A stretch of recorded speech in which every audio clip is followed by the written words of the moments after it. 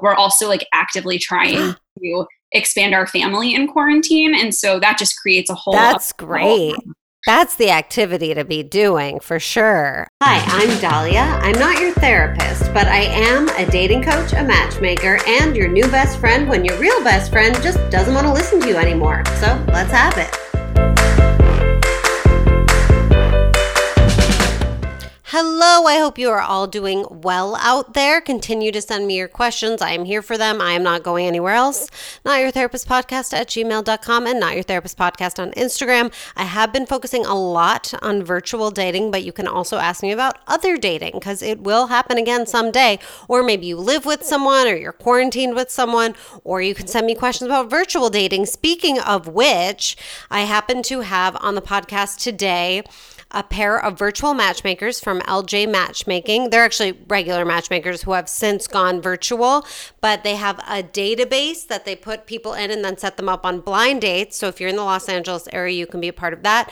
We're going to get into the details of how to successfully date virtually, which a lot of it applies to successfully dating in real life as well. So whether you're into the virtual thing or not, I think you will love this episode. And there are some really great, fun, inspiring, successful love stories in this one. So let's get to our listener question.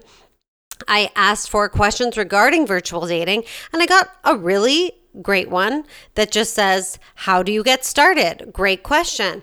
I think the way to get started is the same way you would get started if you were decided you were ready to start regular dating. You would make a couple app profiles, make yourself look good, have a couple friends look at them, and then just start chatting to people. It is going to be probably a little sparse out there, but approach it as you would. I also think a great tool for right now is kind of combing through your friends' connections. So I talk about this a lot, but making other social media, your dating apps as well, Facebook, Instagram, even Twitter, look at your friends' friends. Say, oh, who's that? He's cute. There's different groups you can join on Facebook where there's a lot of kind of flirting going on, and just reaching out to people that maybe you would be afraid to normally. You can always just start with, hey, how's your quarantine going? I see that we have this friend in common. Or, hey, we met at that thing 3 months ago, wanted to check in and see how you were doing. Or if you're on the dating apps, I think it's great to put somewhere in your profile, a call to action, like take me out for a Zoom martini, or show me your best drink recipe over Zoom, or, some sort of kind of flirty, fun, suggesting a specific activity. I'm all about the specifics. And then just start chatting. And if you chat to someone on one of the apps or on Facebook or whatever for a few exchanges, doesn't have to be longer than usual just because we're virtual now, but a few exchanges, you're hitting it off, say, hey, want to take this to a FaceTime or Zoom call? We can have a drink. And it could be right then. You also don't have to plan a date as if it were a real date. It doesn't have to be like Saturday at 8 p.m. It could be like, what are you doing right now? Want to grab a drink? Give me 5 minutes to put on some mascara. Have fun, have lightness about it. A little bit of spontaneity goes a long way. You can also say, let's set up a date like a real date, and let's do Friday at 7 or Friday at 6. Position it at a time that is going to feel good for you and not stressful. So whether that's before dinner or after dinner or before a work call or after a work call, whatever it is, just start to put some feelers out there. I think the call to action on your profiles is really important, and being proactive with your friends' friends and maybe other connections that you have had in the past is also really helpful. So dip your toe in, get started. There's little at stake when you're just checking in with someone saying, how's your quarantine? Would you like to grab a Zoom drink? They can say no, and you can go back to what you were doing, but at least you put yourself out there. So go to it. And now we will talk more about virtual dating. Hello, I am here. It is a Saturday afternoon. I'm so excited to be here with some wonderful experts in the field of both regular dating and virtual dating. I'm here with LJ Matchmaking, who are also two individual people, Lauren Rosenberg and JD Samuels Cuba. Although his parents actually say Cuba, and so Dave and his sister sort of had a coup when they were, I want to say college age. People started calling them Coob and Coobs and Cuba, and they just went with it. And now I'm a Cuba and not a Cuba.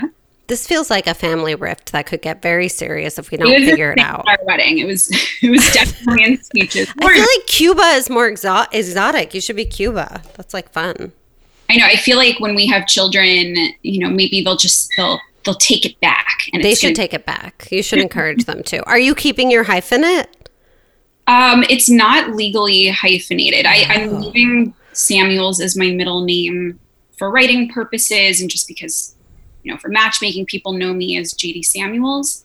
But my name's actually Jessica. That's a whole other thing for a whole other podcast. Wow. Okay. We'll do that on our Name Origin podcast, soon to be coming the longer we spend in quarantine.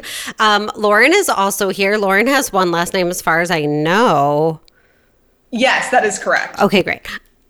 But Lauren has another addition new, which is a baby.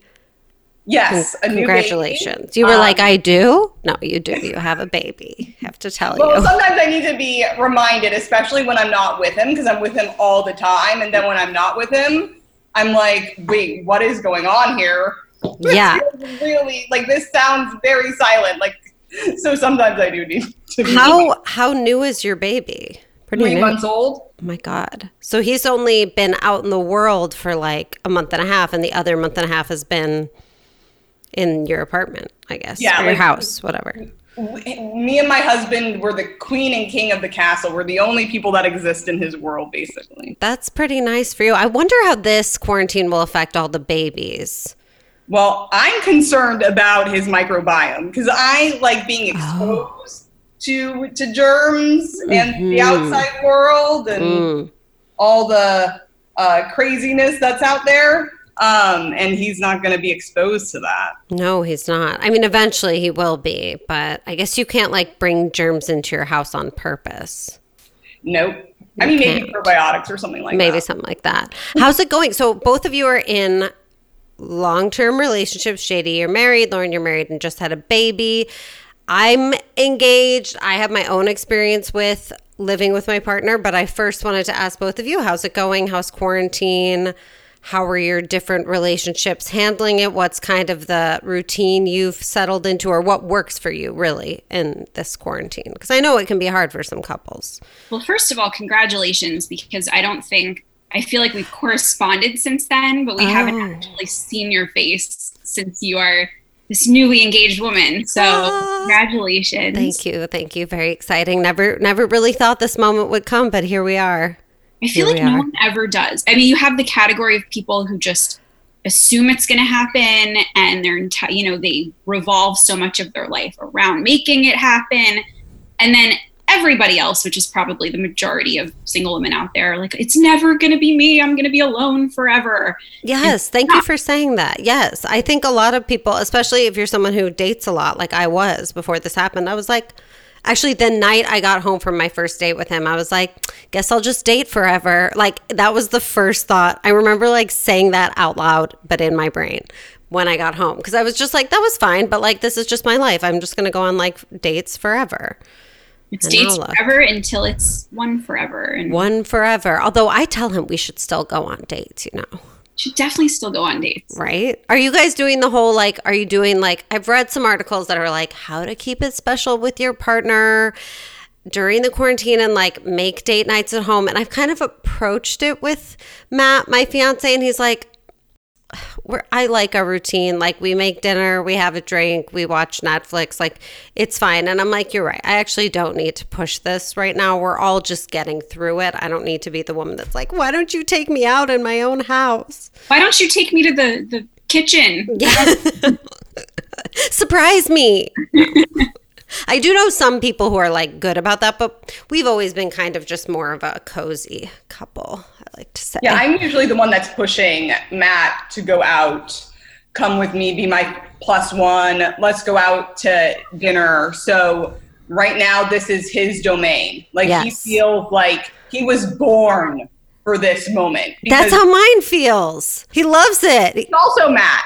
They're both Matts. Maybe it's a Matt thing of this is my ideal world. I know we're both a little bit shut in the house, but mostly I think he's this is how we are best. We just get to be around each other and cozy in. And I'm like, okay, but shouldn't we do something? But I'm letting it happen. I'm letting it happen. I'm trying to relax. Like I'm trying to lean more into what he sees as fun. Like we've been playing video games together before. I didn't take that kind of initiative. I'm also now more open to watching crazy indie movies because I've always liked cerebral fare, but I'm more of a Marvel movie action person, and I love like dark suspense dramas. He likes stuff that's a little bit lighter, funnier, crazier. So now we're watching all these indie films together, like Butt Boy. Wow. And we're watching like another one that a client of ours actually recommended.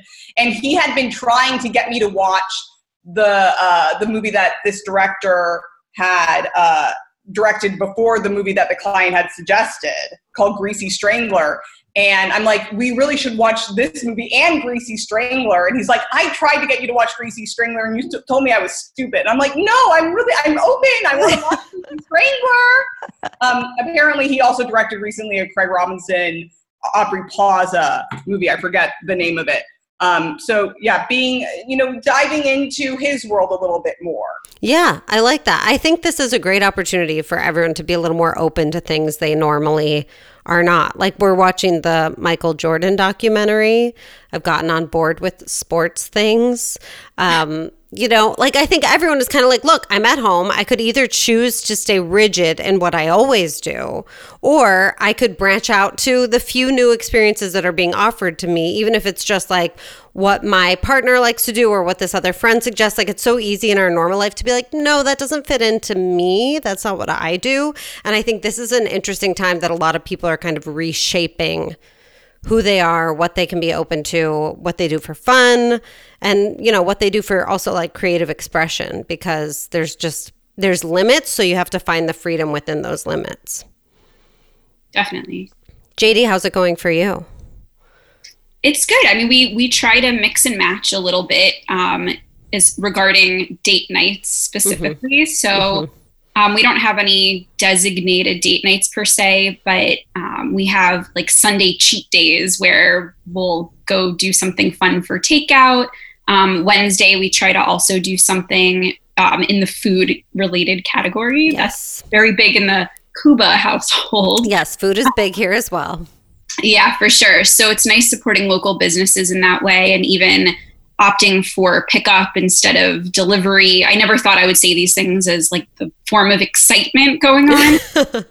But Dave's actually been very creative in some of his outing suggestions while still keeping us safe. So he had seen a friend of his on Facebook recently did house tours. We're fortunate, the three of us, you, me, and Lauren, that we live in Los Angeles and that this is even really an option. But, we live so close to houses that have been featured in movies and TV shows that we love. And I've lived here 15 years and I've never just taken a few hours and gone and seen these houses. And Dave had this idea that he saw from his friend. And so we did a little date morning where we went out and we saw the house from Clueless and Back to the Future. And that was just sort of, there was a bunch of others, and it was a really fun, I guess you could call it like a date morning. That's really cute. I love that. Yeah. And we're also in this, I don't want to say unique position because there are, I'm sure, a lot of other people in our boat, but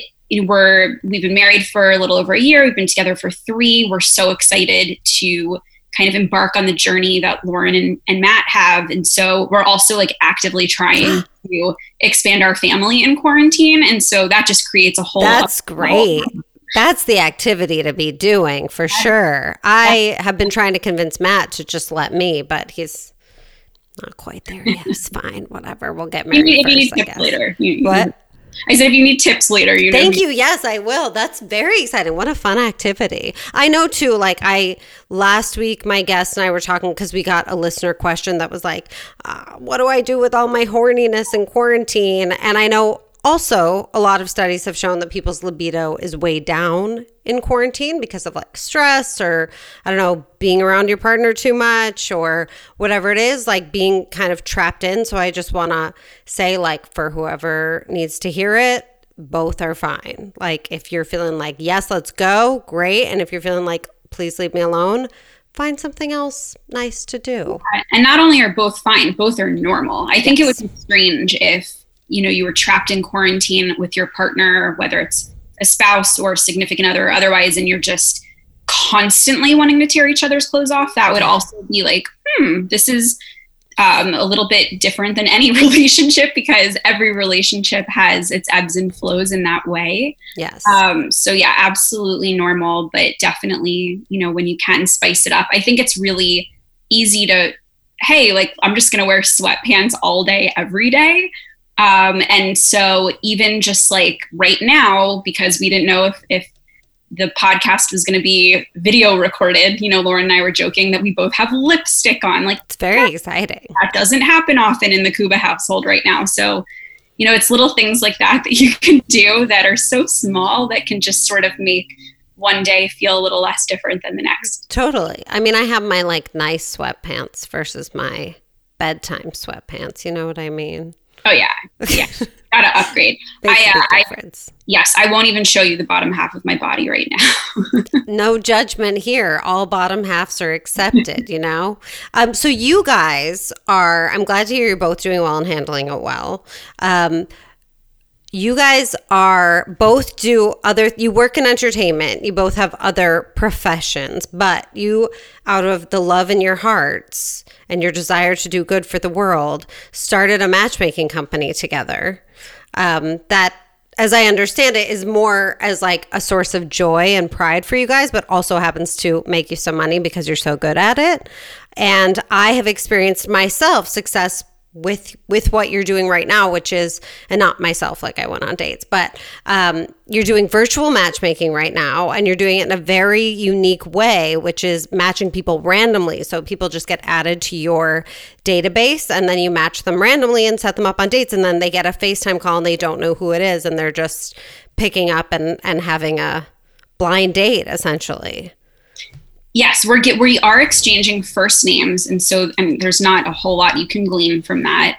But yeah, I was very much inspired by both Lauren and I are really into all of these like dating shows on Netflix, and yes. Love is Blind, of course, was like a total train wreck to watch in some regards, but super entertaining. And at the end of the day, some people did find love, and just this idea that we have continued to do targeted matches for our clients in quarantine. So this is not the only way that we've been matching, but it's just another way to have human connection in quarantine. And at the end of the day, dating is a numbers game to some regard, and you never know. And I think people are more open-minded now in terms of what they're looking for in a partner than they ever were. If you are home alone in quarantine right now, are you going to say, oh, I'm so glad I didn't lower my height requirement from 6'2" to 5'8"? We have clients that never would have considered partnering up or even going on a first date with someone who is lower than their desired height range, for example. But now they're sitting at home alone in quarantine, and I'm not necessarily attributing it to that rigidity in terms of height, but that's just one example. And now I think people are sitting at home, if you're single and you don't have a roommate or you're not quarantined with family, and you're going, 5'8's looking pretty good right now. Yeah. I just want someone to be here to cuddle with and to make me laugh and to cook me dinner. And so, hopefully in terms of dating, there's some positive things coming out of this quarantine, and people are realizing with these more random, and the connections we're making, they are randomized, but it is within one's desired age range. So there is some, vetting in that sense. But I think that they're experiencing these incredible connections with people that are going through this global pandemic the same way that they are. And even if it doesn't end up having any romantic chemistry on the other side of the screen, they're still seeing each other. But there might be some sort of connection that's formed in terms of laughing about the situation. Or we had a client who got laid off recently, and it was just such a joy to be able to laugh with somebody else and take her mind off of it for a little bit, even though she didn't have chemistry with the other person. And so there's something to be said for just human connection, and also learning more about what you're looking for in a partner and what's really important there.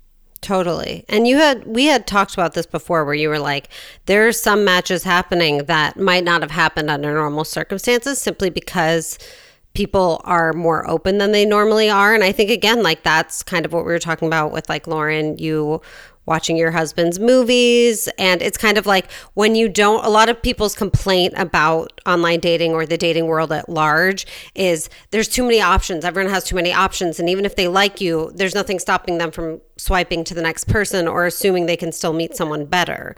And I think when our options are kind of taken away from us in a sense, I mean, yes, the entire online world is still out there, but it feels a lot smaller, you know, and there's something with like not making do with what you have, but being more open to things than you normally would be and feeling like, you know, it's kind of like now you go to the grocery store and if they don't have the exact brand of tortilla you're looking for, you'll probably go with whatever tortilla they have. I'm not saying settle, but I am saying maybe that tortilla actually tastes better.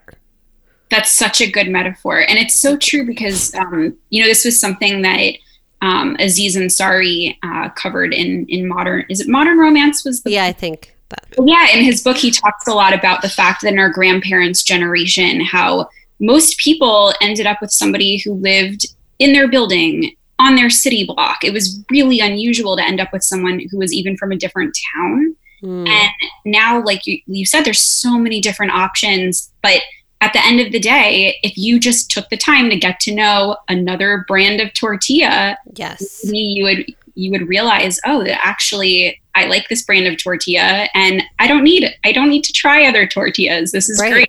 Right. Kind of what this quarantine is doing for us in terms of dating. I think so, definitely. I have a coaching client who I sent to you who's super been enjoying the dates you've been sending her. She's like, it's so fun when my phone rings and like, I don't know who it's going to be. And there's this element of surprise to it too. I think that there isn't with normal online dating where we're overanalyzing everyone's profiles and we have way too much information, like people are Google image searching each other, like baloney stuff like that she's just like, my phone rings and like I have to pick it up and spend an hour with this person. And I think that's so great. And there's one guy she's met so far, I don't think she actually met him through you, but she's been, you know, dabbling in various ways, and she met him online or something and they did a FaceTime date, and she's like, I've been giving him so much more of a chance than I would in real life because I can tell he's pretty introverted, and probably if we met on a first date at a bar or restaurant, he would have been a lot more shy than he was when we're just like relaxed having a conversation while we're both at home having a drink. You know what I mean? For sure. I think that it's definitely, this is something that Lauren, being married to more of an introverted type, has picked up on with our clients. It's just such a great time for introverts to shine. Totally. Yes. Because you're at home, you're relaxing. I said this about Love is Blind before all this happened, that I thought a big part of what made them able to get to know each other so well was that they could physically be in their own space and kind of be relaxed in their bodies in a way that we aren't always when we go on our first date and we're like very on and we're in like a crowded LA bar or whatever, you know. But when you can lie on your couch and control your own environment, I think introverts have a chance to shine, and anyone who gets nervous on that first date situation. But then also people with stellar personalities that might be insecure about some aspects of their body. I think it's also time for them to really come into their own, and they've been having a great experience with the virtual dating and cleaning up as well. Because I think what's also great about what we're doing with the virtual dating and how it's different than what we've been doing previously is before it was more one at a time. Well, it wasn't, it was like one at a time. Do you like this person or not after we set you up with them? But because people can't meet, we're doing unlimited dates unless people are like, I don't want to meet anyone else. And there are a number of quarantine couples that we now have. Really? I'm good. I don't want to meet anyone else. But for those that want to meet more people, we're offering that because it can't really be one at a time when people don't have the opportunity to meet each other face to face. Totally. And JD, you mentioned in terms of the body stuff too, you mentioned the height thing, which is always a huge sticking point for me when I get all these women mostly being like, I need someone who's 6 feet and above. You don't understand. And I'm like, no, you don't. Get to know them first. And I promise you won't care about their height.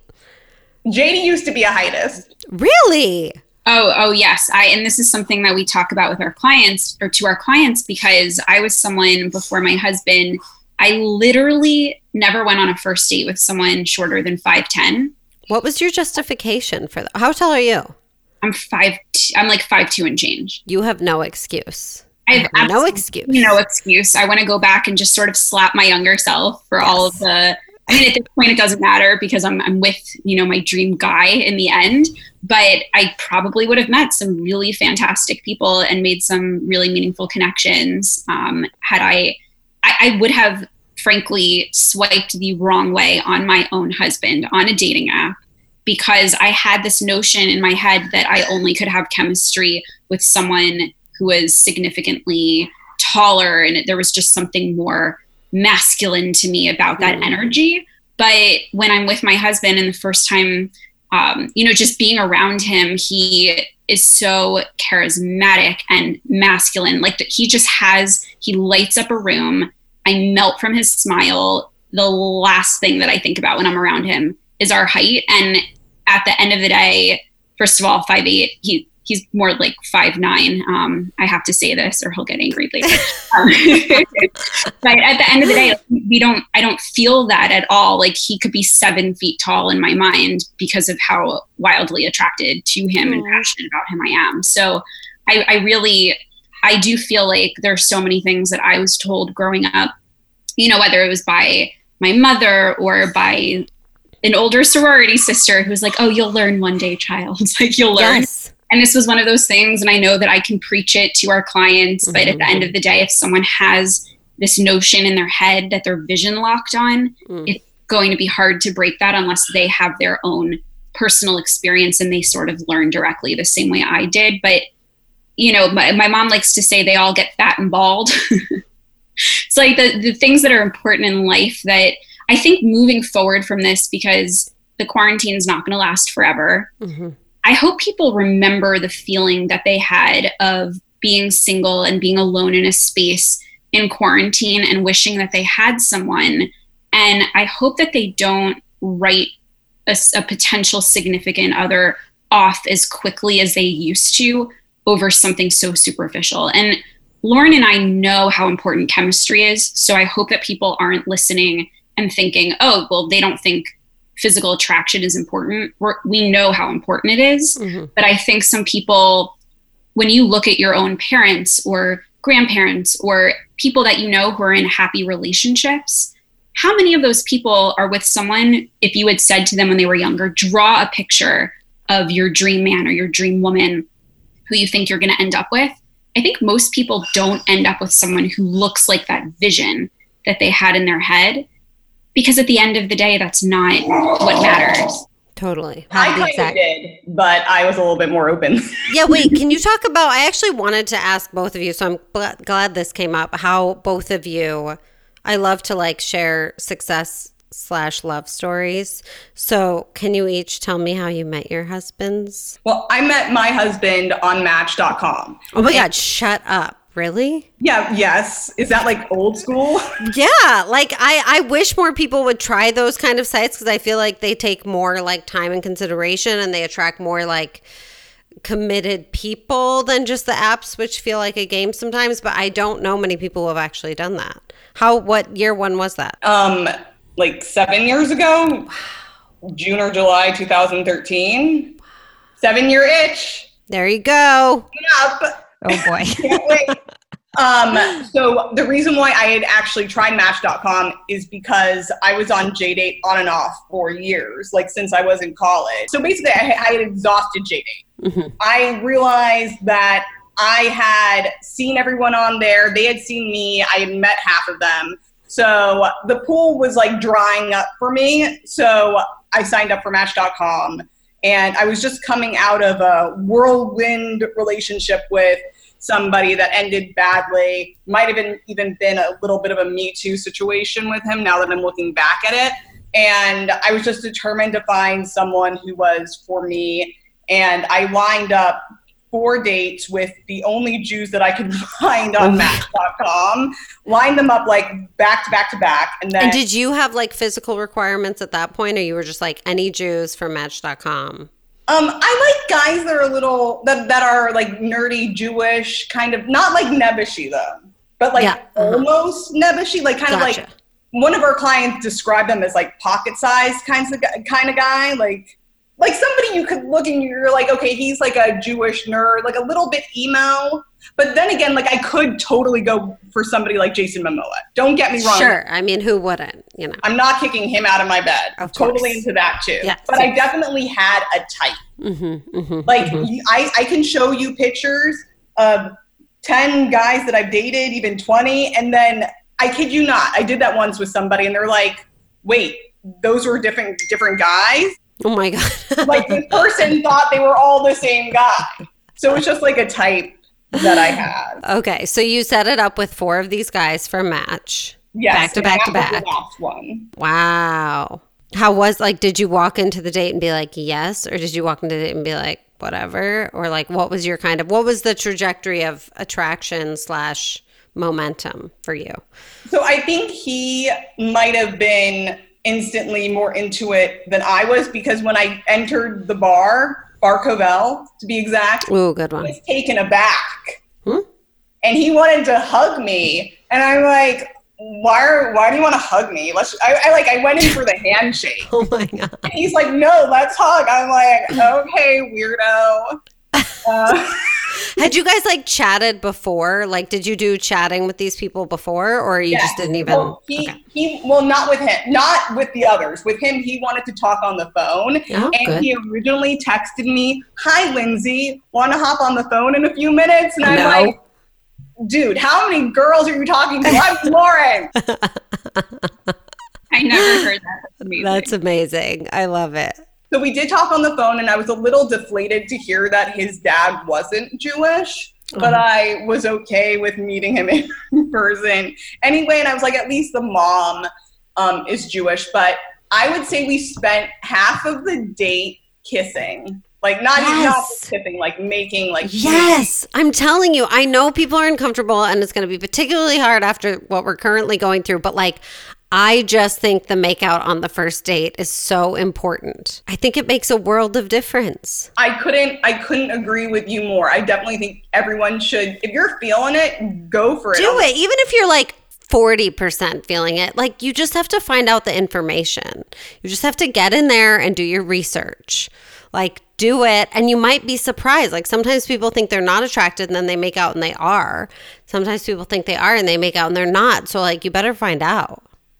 Yeah, I definitely think it's a barometer temperature check. So that's how we first met. So you smooched all over. Yeah, it was kind of easy from then on out. And I think we became boyfriend-girlfriend when I forced him to come with me to a premiere for a TV show that my company produced called Ghost Mine on Sci-Fi Channel, super random. And when I was there, we were together, and an editor that I work with came up to us, and it was kind of like weird. He was like, "Oh, should I not be interrupting you guys? Like, sorry, like, is this your boy? Like, wait, what did he say?" He's like, "Oh, I'm sorry. Am I interrupting like you and your boyfriend?" And I'm like, "Well, I don't know if he's my boyfriend. Are you my boyfriend?" And then it just got like really awkward. But then later on, Matt said, "Remember when that guy whose name starts with an R, his name was Reiko, asked if we were boyfriend, girlfriend?" And I was like, "Yeah." And then he said, and then Matt said, "I would like that. I would like to be boyfriend, girlfriend." How long had you been dating? Like a month. Nice. I think that's good. I usually tell people to wait 3 months, but I generally mean that in terms of like wait 3 months before starting to initiate those conversations. But if they come up naturally and it already feels like it's not really a question, I think that's okay. Yeah, I think 3-month mark. I feel like if you have to have the conversation though, something might be off, but I encourage people to have that conversation just so they can have closure and potentially end it. Exactly. But I agree with you. I usually think if it doesn't come up in that way, because it's going to come up if you're doing things in public together and like doing things with each other's friends, like getting to know each other's world, it's going to come up. And then the answer should be pretty obvious. And if it feels like we're always dodging around this question or it's never come up and I have no idea what's going on, like those are probably pretty good signals right there. Yeah, I agree. You know, and then here you are happily married. Oh yeah, having a baby. It took a while to get there because we met when we were young and Matt was figuring out his career and he'd been working on a video game that he created and developed and coded all by himself. So he's really career focused. Mm-hmm. So I had to trick him into asking me to marry him on a TV show that my company produced. Shut up. Yeah. We'll have to see this episode. It's amazing. What TV show? So it's a digital series with Theo Vaughn called Man Up. Oh my God. Is it about getting guys to man up? Yeah, exactly. That's Shut up. And you made him go on it with you? Yeah, he thought originally his problem was going to be his indecisiveness. But what's so cute about Matt is that he can be quite oblivious. So he never thought in his wildest dreams that we were going to expect him to propose to me. Did he actually propose to you on the show? Yes. Did he have a ring? Yes. Well, that's another thing. Part of the indecisiveness is he had the ring for a while, right, Lauren? For a year. A year? Yeah. Yeah, we got it together. I was really excited. Oh, you got it together. So you knew he had it. I knew he had it. And then there was there were a couple times where he was going to potentially propose. But then I was very dramatic and made a stink and told him, like, don't even think about proposing because I knew at that point I needed the proposal on television. Oh so my God. I think he might have done it when we went to Yosemite, but then he did something to piss me off. So I was like, don't even think about proposing. So like he did bring it that time. Oh my God. Back to Israel, and then he was going to potentially propose there, but then he thought that we weren't going to be alone, but then we were. They were just, don't think that I mean, now everything's fine, but like there were times. How long were you together before you bought the ring? Maybe 4 years. Okay. Wow. This is so much more of a story than I knew it was going to be. It's so great. You got him to propose to you on TV. I mean, immediately after this, I'm going to go watch that.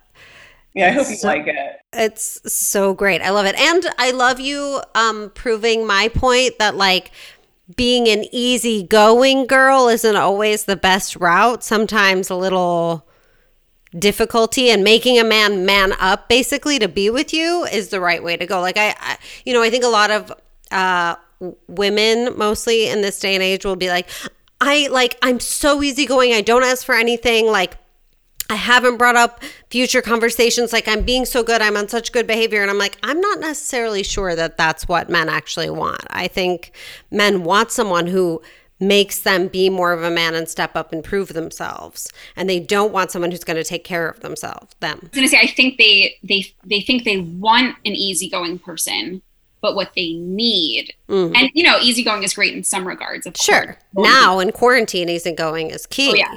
Very key. But yeah, I think some people look at it as you're easygoing or you're difficult, right? But I think men, they think they want someone to just go with the flow 100% of the time, when in reality, knowing what you want and knowing your worth and making sure you're getting what you deserve is actually very attractive. 100%. And being able to say, I need this from you. And if not, I know I can get it somewhere else. Definitely. Yeah, and I also think there's a difference between being low maintenance and, like, you could be low maintenance and be a go-getter in your relationship. Totally. Like, if you're, like, super high maintenance and you're always nagging, like, there needs to be, like, a little bit of a balance. Like, I barely, like, shower. I'm, like, very much like a hippie. So even though, like, I'm nagging my husband all the time and I made him propose to me, I basically proposed to him. Like, I'm still kind of low maintenance. Right. And I also think there's something low maintenance about being able to say what you want. Because when a man is always having to guess, because he knows you want something, whatever it is, he knows. And so if he doesn't know what it is and you're just not telling him, he's constantly on edge that he's failing you. And it's exhausting. Whereas if you're like, look, this is what I need and this is how I need it, then they can relax because you told them what you need. I tell people a lot when they go on a first date that if there's something they need to be more comfortable, and this applies, I think, to this virtual dating as well, like, do it. If you're like, I would be more comfortable if I could lie down on my couch. I would be more comfortable in this bar if you gave me your coat or whatever. Like, ask for what you need so that both people can relax.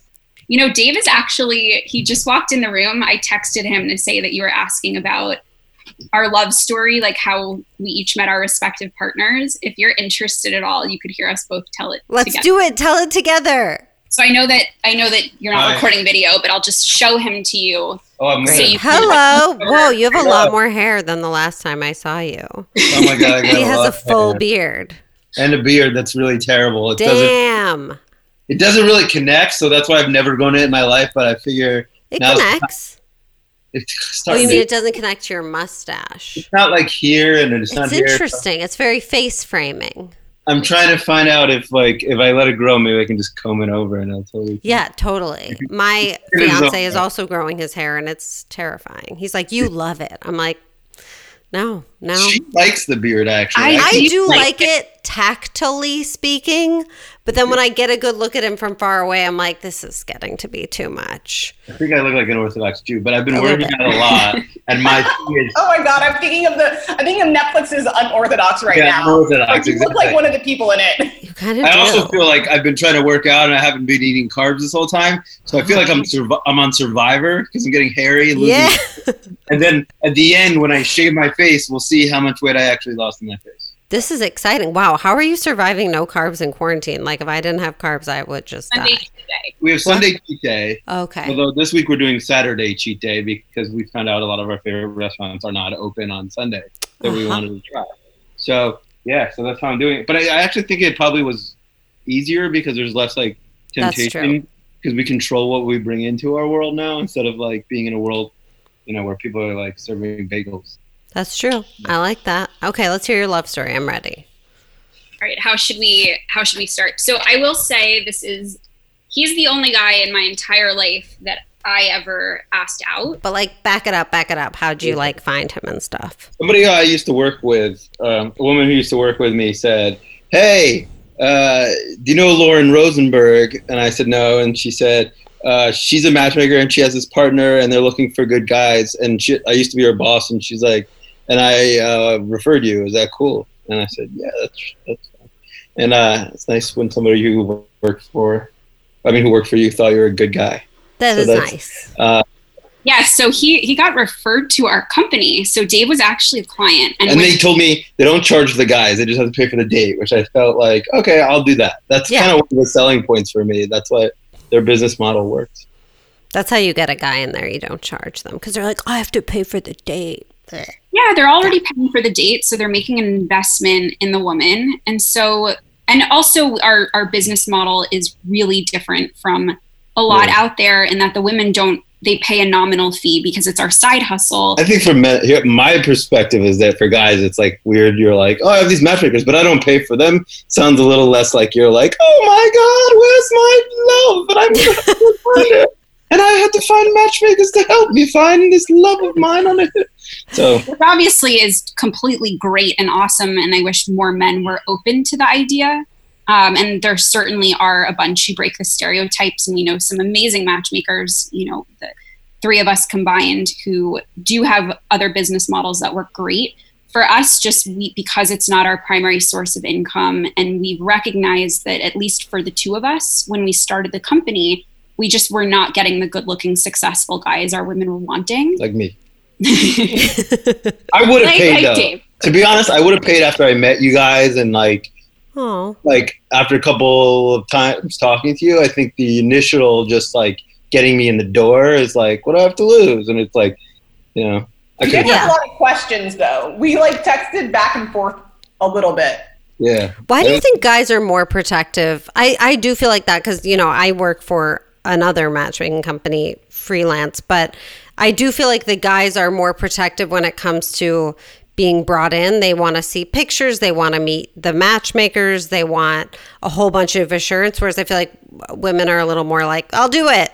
Let's do it. Is that just like the shortage of men in Los Angeles? I think that as far as people craving photos, we definitely get a little bit more pushback from the men. Mm-hmm. But I think after usually when they're referred to us, because we're a referral only service, it helps a lot because they know people who've had some degree of success through us. So there's a little bit of trust already built.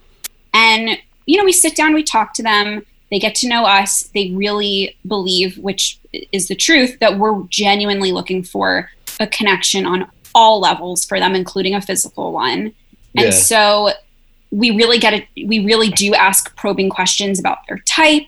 In Dave's case, we completely ignored it, but I think men and women sometimes have a different idea of what an attractive woman looks like, and I think some men are worried of the differences of opinion. I get that. I had this whole fear going into it that like, oh, well, women think certain women are attractive, but do men really?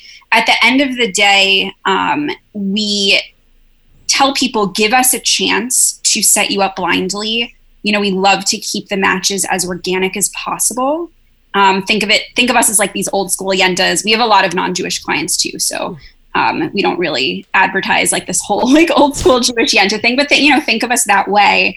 And you don't necessarily know going into a blind date what someone looks like, but we're keeping that in mind for you. And just like try it a couple times. And if the only reason that you're finding you're not connecting with a woman we're introducing you to is because of a lack of physical chemistry, sure, like we can have the conversation then about exchanging photos. It's not just you get to see her picture, she doesn't get to see yours. We'll have that conversation, but trust in the process, give an open mind toward this, for the first few setups. And I have to tell you, and Lauren, chime in if you disagree, but I would say 90% of the guys, after they meet a couple women through us, they're like, awesome, we trust in this, like keep sending more our way if it doesn't end up being a match across the board. But that's how we're telling our love story here.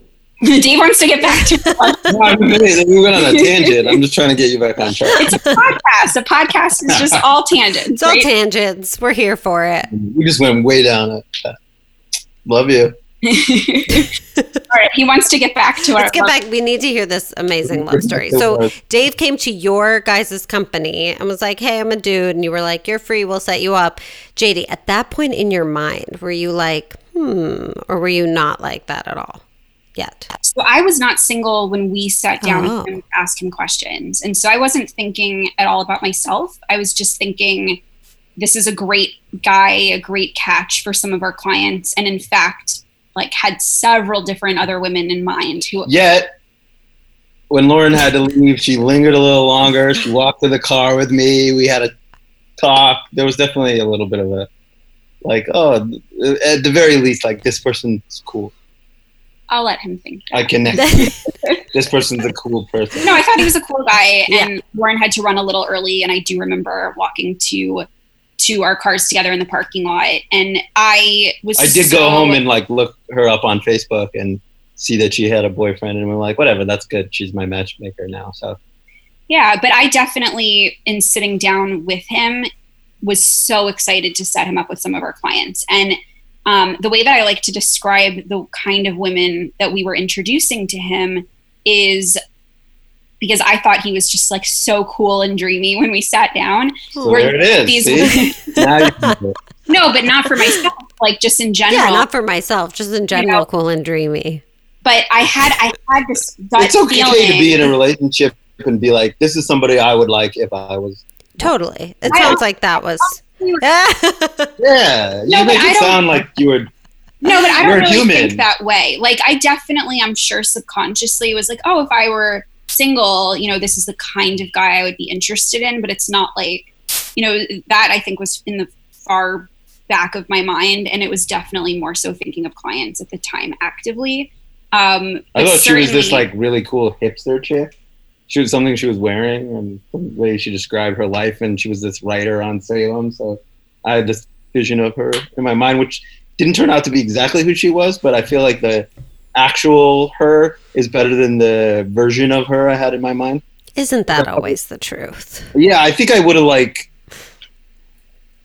the cool hipster chick is probably who I like when I was single, like, oh, that would be fun, like who I'd end up dating a lot, but the nice Jewish girls who I end up marrying, and I wouldn't have it any other way. And it's babe, right back at you. So yeah, we had talked about, Lauren and I talked about with you recently the whole what you want versus what you need, and I think Dave is actually an amazing example of that. So when he sat down with us, he said he was looking for a non-Jewish, and he's Jewish, a non-Jewish woman who enjoys a good cocktail or four. Four. Four is important. And I want a Latina. Yes, he absolutely said that a Latina woman would be this huge bonus. Wow, how specific. Just caught me at a time where I had met this woman who was actually like lives in Mexico, and I feel like for that particular, and it didn't work out because she lives in Mexico. So I think at that particular moment in time when you happen to meet me, that's what I was feeling at the moment. Yeah, and he was going to Coachella every year at the time, and then I think just in my mind, I was like, okay, this, you listen to what someone says they want, and then you think about what they might need. And both Lauren and I, we did sort of have, and we don't feel this way with all of our Jewish clients. I don't want anyone listening to think like, oh, you're a certain race or ethnicity, so we automatically pair you with someone like that. Dave, on the other hand, there was something about sitting down with him that we were both like, this guy needs a nice Jewish girl. And so I'm a nice Jewish boy. He's a nice Jewish boy. Am I nice? So we did set him up with 5 incredibly just awesome, beautiful, personable, nice Jewish women. Just totally ignoring what he said he wanted, although his first match was someone Latina.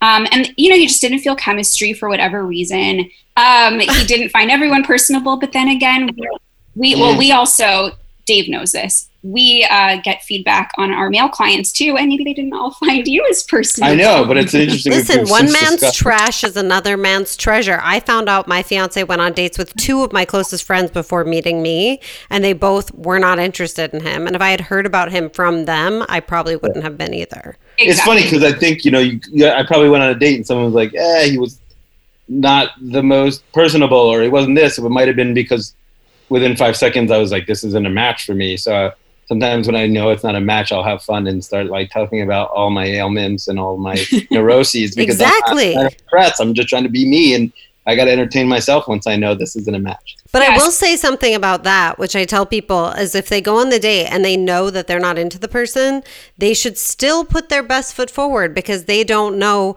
who that person knows. Like if I actually did talk to one of my friends about my now fiance before meeting him, and luckily I already liked him by the time I figured out he was that guy that she had said, but she was not into him at all. And so I'm like, if people go on a date and put their best foot forward, that date might set them up with someone else, or when they cross paths in the future, they'll only have good things to say about them, as opposed to like... I would say that she did get the feedback from these dates. And despite whatever they said, she still wanted to go out. Well, she knew because she met you. And so she probably knew that you were just doing yourself a disservice on those dates on purpose. Because you were I was never not nice. I was just like, you're always a gentleman. That was like an example. Like I just started talking about like neuroses and stuff that I never do on a first date. But like, hey, maybe this person will think I'm funny and they'll be entertained, but won't want to date. But yeah, so that said, after these 5 setups, I think one actually did lead to a second date, but then fizzled out. A year and a half. I was always kind of very flirty, like over just like having fun, not like trying to do anything with it, but like just because I thought she was cool, I would like, when we were, writing back and forth on the dates, I would try to be funny and stuff. He was very cheeky in his feedback. Were you super professional? I feel like you're super professional. At one point, I was like feeling bad because it was like the 4th date or not 4th, but like 2nd or 3rd, and I was just like not feeling it, like attracted, and I said something like, "Yeah, I don't want to be difficult. Like I have a type, like someone cute and little, like you. Not that I wrote this all like verbatim, like not that I want to date you, and not that there's anything wrong with you. I just mean like someone just like you. This is it. Like I just went on the. You rambled, and then I rambled, but like. Could have edited it. But you could delete an email before hitting send. He sent it. And you asked if I was professional. So I was in a relationship at the time. And even though he wasn't, explicitly saying anything, he did, in response to a date, say, I'm just looking for someone a little bit like you, like basically saying he thought I was cute. And I said, I didn't, I wasn't fully transparent with Lauren. I didn't say, Lauren, Dave said this to me, but I did, for the next setup of his, say, Lauren, I'd prefer that you take the reins on this one. And I sort of just stopped becoming like point person on his matches, because for me, when I'm in a relationship, I'm very laser focused, and whatever I thought of him as a person and as a catch, I did think it was like a little bit inappropriate. And I know he was a little. That's how I knew you'd be a good wife. Oh. Yeah, so I basically. But Lauren started emailing me exclusively, where for a long time it was like JD was the one who was usually talking to me. So I wrote to her like, "Did you trade me?" Oh. He wrote that, and I didn't. I was literally like worried that I came up like I was just trying to be flattering, but also specific to what I would want to date. And then I was like, "Oh, did I offend her? Was I weird? Did I cross a line?" But it's always awkward when guys use us as barometers of what they want to date, and I get super offended because usually guys say they want someone more like JD than someone like me. And then there are sometimes when they say that in front of us, and I'm like, JD, I hate him. You're setting him up from now on. It's nice that you have each other, that you can do that. For sure. And listen, I'm brunette. Lauren is blonde. Sure. I, have, I was going to say the size of my boobs, but my parents might listen to this. So let's just say Lauren's are bigger.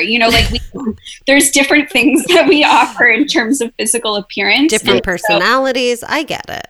I have friends who are exclusively big boobs. I like little boobs like my wife's. Oh, that's lovely. Thank you. But yeah, at the end of the day, Lauren and I, before we were married, or even when you are married, is a matchmaker when you're sitting across from someone of the opposite sex and they're saying, and even if they're not talking about you, they're like, oh, like I prefer a more fuller figure woman, or I prefer someone taller. Like whenever it's something that you are not, there's always like a tiny piece of you. And I don't know if you experience this, Dahlia, but there's I do. Yeah, there's always a tiny piece where you're like, oh, okay, all right. Just like when you tell me most of your clients don't want to date anybody under 5'9", I'm like, what? We were talking about that. It's upsetting. I get people often who will have very strong feelings about redheads one way or another. And I'm like, either whatever you're saying, you're wrong. Like people are like, yes, congratulations. I really want one. If I don't get one, I'm sending it back. Wait, so let's fast forward. Okay, let's go back to the story. Yes. Your part and say, meanwhile, and I'll say what was going on in my life at the time. Clearly, we've been in quarantine a long time because we have not shared this story for a while, and he's just so excited to get back to it. Well, maybe I'm just excited to get back to what I was doing. Is that so? So I don't want to bogart though. A year and a half after we had been setting him up, and the whole incident happened where he had emailed me saying like, oh, I want someone like you, and I passed him off to Lauren. I did get one time where you asked if I wanted to go on a date, and I said my aunt had set me up with somebody I was kind of wanting to see how that go, and you were kind of like okay, and then the next time you hit me up, we were like, so did your aunt set you up with somebody nice recently? Like you were a little jealous, I felt.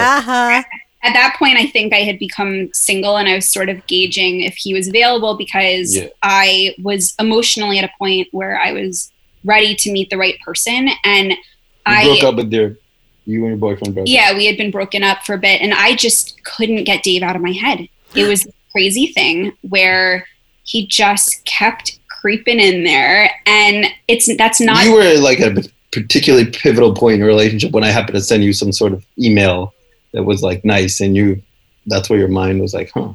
Right? You were like. Are you talking about the one that you were referring to? Your Hawaii email? That's when I was, but I became so single. When you traded me to Lauren, you're saying is when you were like, you traded me because when I said that, you liked it. When he called me cute, I was like, I don't think that's appropriate. And regardless of whether I think he's a good catch or not, I don't think it's appropriate. And so what was the point when you were like, I love Josh? So when I became single, it wasn't like a specific moment. I just found myself thinking about you a lot. And, I had spent the last, 6 years now total helping other people find love. Mm-hmm. And when I became single and found myself thinking about someone so much, I was like, I owe it to myself to explore that. And a friend of mine, Logan in New York, joked about getting high on my own supply, by asking Dave on a date. That's hilarious. But wasn't the impetus that another client was like kind of interested in you, and Lauren said something like? Not exactly, no. Well, because he was more in your height requirement. So I was really surprised when you had asked me about Dave.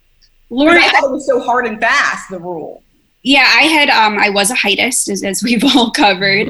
And I had gone to Lauren because I knew that I wanted to explore something with Dave. And when I told her, I was nervous about telling her I was single because as a matchmaker, it's difficult to be single in matchmaking. You want your clients to believe that, hey, if you can't find it for yourself, how are you going to find it for me? Right. And so it was a conversation that I was actually a little, I don't know if I've ever told Lauren this afterward, but I was a little nervous about telling her and how it would reflect on our company. And the first thing that when I told her that I was single, she was so supportive. And she said that she had someone in mind for me to meet, but it was somebody else who wasn't Dave. Not me. And I knew this whole like getting high in your own supply, I knew I couldn't just start like dating our own client. Well, talking about unprofessional, that would be the most unprofessional thing to do. So I knew I could only do it once. And I said to her, like, Lauren, I have a confession. Like, the guy you're telling me about actually he sounds like everything I'm looking for, but I can't stop thinking about Dave Kuba, and I just kind of have to scratch that itch. Oh my gosh. Most of my friends were married, had like a kid or two at this point. And for the last couple, and this was the case, the kid or two were like starting to be toddlers. And for the last couple of years, like this one thing that I always look forward to was my weekend at Coachella, something that is so un-JD here. And it was like the one weekend where I was like, see, I'm free and I'm single and I don't have kids, and it was fun. And I went and like didn't have the best year and realized there was a lot of high school kids and just felt like, oh man, like I'm ready for the next step. We need to send all the single men in LA to Coachella so they can have this experience and come back changed. I think the year before I had a great time and was like, this is awesome. And then that was the year where I turned a corner. And I came back and I develop unscripted shows like Lauren, and I had this dating show that was airing, and I was watching my own show, and there's a lot of romance and love in that show right after coming back from Coachella and thinking like, holy crap, like I really need to like find someone and find my wife and move on with my life and get to the next stage. Randomly that day, JD emails me and says, hey, are you still single? And it was weird because I was going to hit her up, and I was thinking I should hit up those matchmakers and see if they've got any good matches for me. I haven't heard from them in a little bit. So she hits me up and says, are you single? Yeah, the subject line was checking in. And I just said, are you still single? Or no, I said, how's the single life treating you? Mm-hmm. And I responded with that whole diatribe. Oh, I just went to Coachella. I'm watching this dating show, and I'm ready for the next step in my life, I think. But what does that mean? And I said, it means you should take me on a date. Oh my gosh. And I read the text, like I'm out walking and I'm like, I had to like look at it twice. I'm like, wait, she said, it means you should take me out. And I had to read it twice to be like, wait, did she ask me out? I thought she had a boyfriend. She's my matchmaker. This is real. And I was very excited about it. And she said something about it being unprofessional. And I said, oh yeah, I said, P.S. I'm aware of how unprofessional this email is. And he wrote back that he was reporting me to the Better Business Bureau. Oh my God. And by the way, I'd make the argument of like, if you're seeing a matchmaker and you want to believe they have this amazing like group of clientele that they can hook you up with, and they're single themselves and they can't find anybody meeting all these great people, like it's kind of actually a selling point, I think, in a way. It's like, we have so many great guys. We have somebody for everybody. That's how I found my husband. Right, like, totally. You got to believe that, So I didn't think I think it's less of a reflection. I didn't find it unprofessional, but also I was the one getting a date out of it. Sure. So. I think it's less of if for the single matchmakers out there, I do think it's less of a reflection on them and more of a reflection on just not having met the right person yet, just to sort of counter what you're saying, because I think maybe if we didn't have great guys in our database, I wouldn't have met you. And so I think it's more a reflection on just having the exposure to the right people. Totally. It's a numbers game. And she drank a cocktail on our date very slowly. And at the end, she admitted to me that she had never been drunk. And I was like, why are you telling me this now? And she's like, because you told me you wanted a girl who liked a good cocktail or four. Oh my God. I love this because it's such a story of two people that on paper. Like a romantic comedy. Yeah, exactly. Yeah, we make sense when you and this is sort of to, I think, nicely circle back to how this podcast started and talking about people in quarantine and realizing with a future partner what's really important and what they're looking for. Dave was looking for someone potentially Latina, not Jewish, who drinks and goes to Coachella. But at the end of the day, we make each other laugh. We have the same values. We get each other. We're there when the other person, needs. My mom really likes her. Like that was superficial stuff. Yeah, the things at the end of the day that, like, Dave is a perfect person to speak to, and myself included, these superficial things, like someone over 6 feet, like things that we thought that we needed in a partner and just couldn't be happier and are so excited about the next phase of our lives. And you are a quarter Portuguese though, so you're kind of Latino. I am a quarter. It's true. At the end of the day, he won. Hey, I got it all. Yeah. So I think, that's our love story. One quick anecdote. An addendum. Please. In high school, I was in the play Hello, Dolly, which I don't know if you know the plot. Of course I know it. Hello. She's a matchmaker. She sets up Horace Van de Gelder with that crazy woman so she could swoop in and be like, oh, you should date me. And that was in my head. And a show I created for VH1 was called Making Mr. Right. And the premise was three women. This is actually, I want you to slow down for a second because this is very bizarre. Yeah. And I feel like, so he wrote his own love story years before we met. I know, but I want to tee it up because I feel like you're excited but I want people to like actually hear what you're saying because it is insane. Yeah. So go ahead. After thinking about Hello, Dolly, I came up with this show that was on VH1 that not a lot of people watched, but I actually think it turned out well. So if you can dig it up somewhere, check it out. No, just anyway, there is the plot was three women working with a real matchmaker, pretending to be matchmaker, and it was called Making Mr. Right. And they sort of like got in there and gave them advice, but like at the end were like, I'm not really a matchmaker and I love you. And then that was the premise of the show. And it ended up It ended up happening. You manifested it. Yes. I did not know that he created Life that show. Imitated art. I told her that on our first date. Our first date, I was asking him about shows he created, and I was like, what are you talking about? So maybe every girl needs to be like, hi, because sometimes I do this for my clients, because I'm not a matchmaker, I'm a coach, but I'll reach out to people they're interested in and just be like, hey, like I have a client who's looking, da-da-da. But what if that was me? Maybe that's what people need to be doing is pretending to be a matchmaker. Because there's also some sort of like, you know how people fall in love with their like therapist or teacher or like whatever person that they can't have who's like helping them. But the best moment of this whole thing was about a year. I didn't think anybody really watched that show. And like a year or so, like after we got together or when we were engaged or something, she was telling somebody how we met. And they're like, that's like this show on VH1. I was like, she came home and told me that. I was like, somebody watched.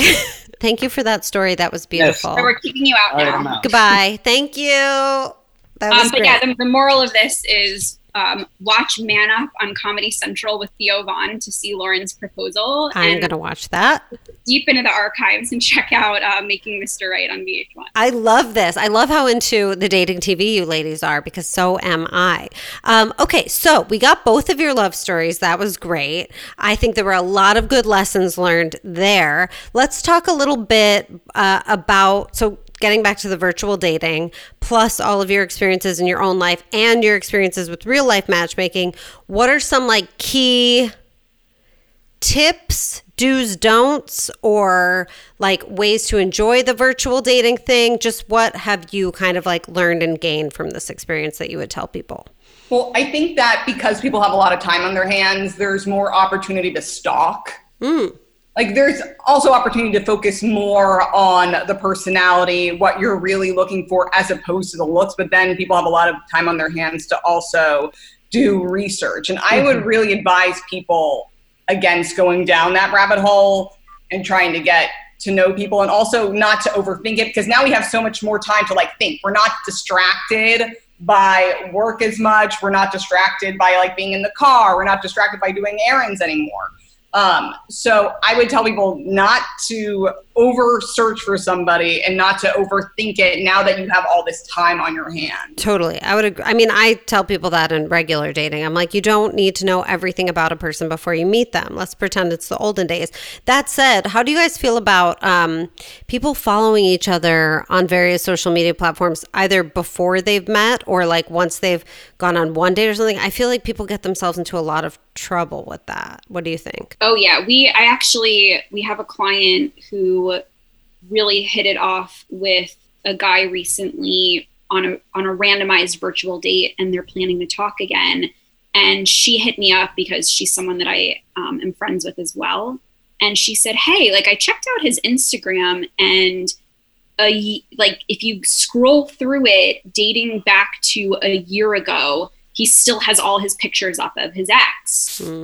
Is he not over her?" And, you know, we had a nice conversation about like what that could mean or what it can't mean and what to read into or what not to read into. And, you know, I think at the end of the day, like, I don't necessarily believe that's something that someone should even have access to that early. Yeah. But the truth is it's out there, and it raises several questions and points. Like, should you be more mindful this day and age of your social media and questions that it can raise about, like I forget at what point it was when Dave and I first started dating where he was like, you know, you still have all your pictures of your exes on your Facebook. And I'm like, yeah, but I'm so over it that it didn't even occur to me to delete it. It's like history. It's like, oh, it's in my history, you know? Exactly. But there's some people that stuff like that bothers and it raises questions. And so I think people should be mindful about their social media and what it can convey. Like, I think a lot of people don't even know what comes up when they Google themselves. And so it's kind of cool to sort of look into, hey, if a single person's trying to date me, what are certain things they'd read into my life? But then on the flip side, about trying not to read into things and trying not to build preconceived notions on things that are not properly contextualized. And so it's a weird time right now. And I think people have a lot of time on their hands, and there is that natural instinct when you know someone's full name to want to know everything about them that's out there. But Lauren and I believe a lot in just people meeting organically and getting to know each other and trying to erase those notions from their mind and build a fresh opinion. Yeah. No, I like that tip a lot. I think that's really smart to try and distract yourself from your impulses. If you have impulses to stalk someone, like maybe stalk yourself and clean up what you're finding instead. Like put your energy into making all your stuff look, you know, how you want it to look, rather than putting energy into finding out what someone looked like in 6th grade. Give me another one. What's another good one that you've learned from this experience that you would say to people going on virtual dates? There are a lot of people who I think people need to act more like they would on a typical date. But even when you're in the comfort of your own home, and you know what, if you want to wear pajamas, like that's fine too. But as far as behavior when you're interacting with someone, I think there's still a certain level of respect that I don't think people are realizing is not being properly conveyed in a virtual space. I think people need to be aware of their surroundings, like what's behind them on a screen. I think there are a lot of people who have distractions on the computer. If you're at a bar with somebody and you're grabbing a drink, you know, you're probably not going to turn and start talking to the person next to you. You're probably not going to play with your dog or check your cell phone unless the person goes to the bathroom. There's definitely people who are not sort of maintaining that same level of respect, and inadvertently, you know, their phone is like ding, ding, they're getting text messages. Yeah. And instead of waiting until the date is over to look at it, they're like on their phone, typing things on their computer, instead of giving the person the undivided attention that they deserve, whether there's a connection or not. You know, I think it's just basic courtesy. And the same thing with the length of the date. We have some couples that have hit it off so well. They've had a 4-hour virtual conversation for their first meetup. But then there's others where we've had a situation with a female client where if she logs on and sees that it's someone she's not going to have physical chemistry with, she'll end the date. Like she'll make up an excuse of like, oh, I'm not feeling well or whatever it is after like 10 minutes. And you would never do that, I hope, in person.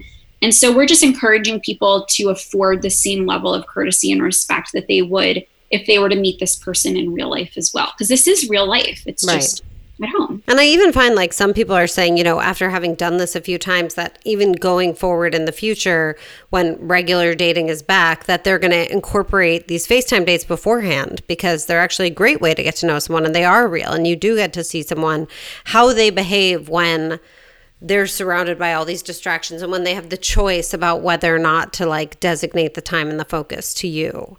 I think we have some clients that prefer the virtual dating, dating in real life, because, some of them are introverts and they get really nervous when they're meeting somebody in person. So, I mean, JD and I will have to discuss how we're going to move forward once quarantine is over. But some women have requested that they want to do it more often than meeting up with people in person first. Yeah. How do you guys feel about that? I feel like, because some people are like, I like it because then I don't have to like get all dressed up, go to this place and commit like 2 hours and all this time and money and whatever to going. There's a part of me that says to that, like, okay, but you should still do it. And then there's a part of me that gets it. That's like, I get that it can be disappointing to get all dressed up for a 2-hour date, show up and know you're not interested. I mean, I'm all about the in-person. I'm an in-person person. Like these Zoom sessions, like all the Zoom parties that people are doing, and they're screenshotting their Zoom parties. Like, even though I felt very left out because I was not invited to any Zoom Seders. Oh my God, you could have come to mine. I am next year, if there are Zoom Seders going on, I would love an invite. I can't guarantee I will actually show up, but I'm not into it at all.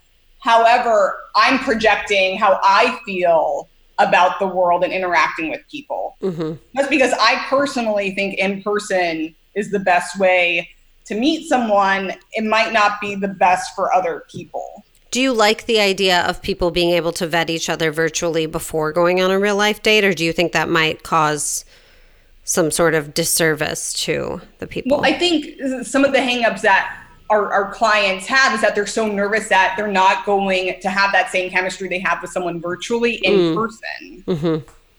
So I think that's a concern where, we can line up virtual dates, but I still don't think it's going to guarantee these people are going to hit it off in person. So right, totally. Katie and I have to talk, but I think in person is the best, even if it is my projection.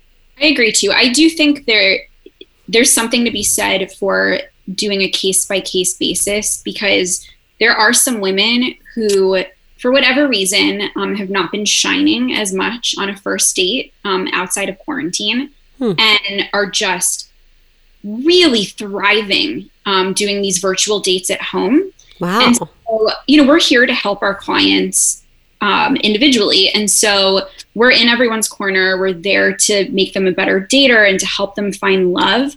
And I would say, and we'll talk about it, but for the few that make such a good first impression for whatever reason, virtually, maybe it's not the worst before their first date to do it. I do agree with Lauren that across the board as a whole, we would much prefer that someone experience that energy in person, because really that's ultimately the true test. First impressions are really important, but there might be a small handful where we would tailor matches a little bit differently for them based on how much they've been thriving in quarantine. And that goes for some of the men as well. We've been so pleasantly surprised by some of the guys that for whatever reason haven't been shining in person, but yet in the comfort of their home, maybe are feeling a little more confident or just coming across in a way that's more attractive to our female clients. But I also think the virtual dates are a double-edged sword. In terms of hair and makeup, like we talked about, saving the time of not having to get dolled up. We had a female client recently call me after her date, and she was just, oh my God, I can't believe I didn't shower before. I didn't really do a lot of hair and makeup, and he was so hot. I just figured he wasn't going to be that cute. And she was all like worried. It was fine because they had, it ultimately, I think she still came across great. But we've also, so that would be a check, like a tick in the box of you should do your hair and makeup also for a virtual date.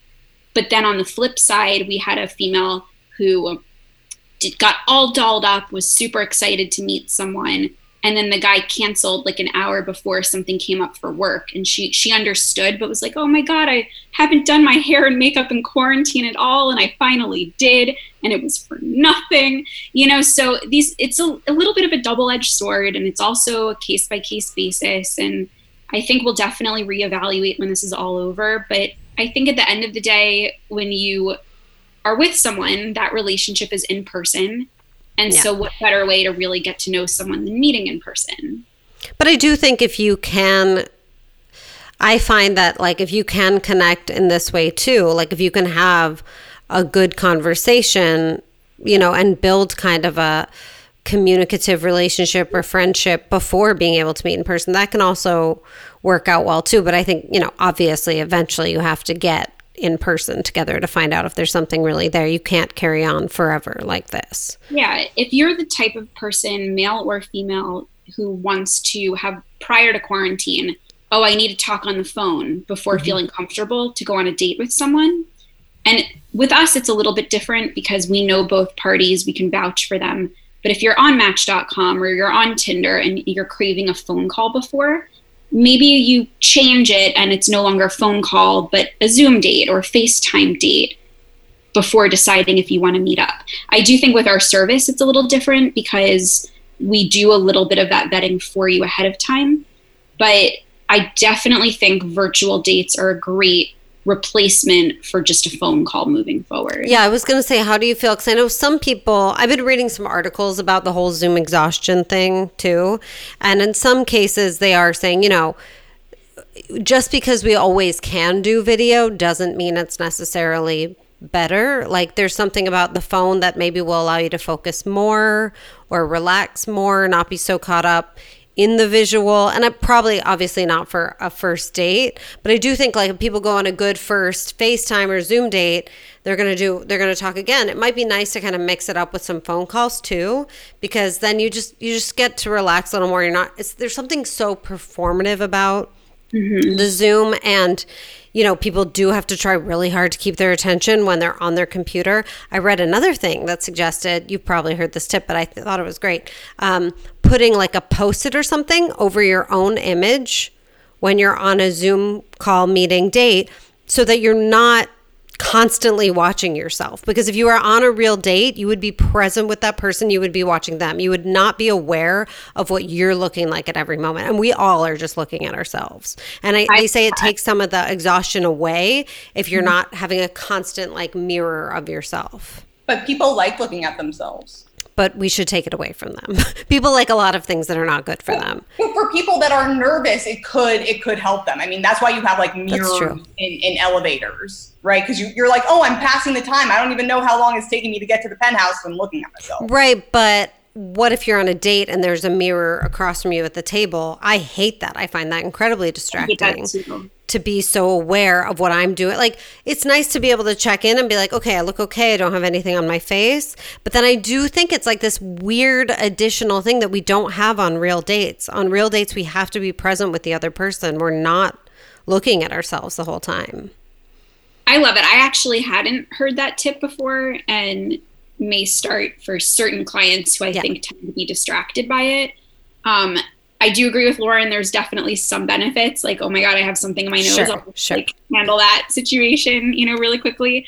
It probably would be mortifying if you had to post it over your face the whole time and it turned out that there was like a situation happening that you But what if it happened on a date? You wouldn't be able to do anything about it. Don't you wish you could have? Yeah, I guess that's true. But I do agree with you that, maybe peek under the Post-it like once in a while, but if you could keep your attention. There's also with Zoom, there's like speaker view and gallery view. And so that's true. I'm always really tempted to, like, I have you all in gallery view right now because I do want to look at myself while I talk to you both. But no, I think that speaker view also will help sort of keep the focus on the other person, especially when they're talking. That's a good tip too, speaker view. Do you have a preference, Zoom or FaceTime for dates?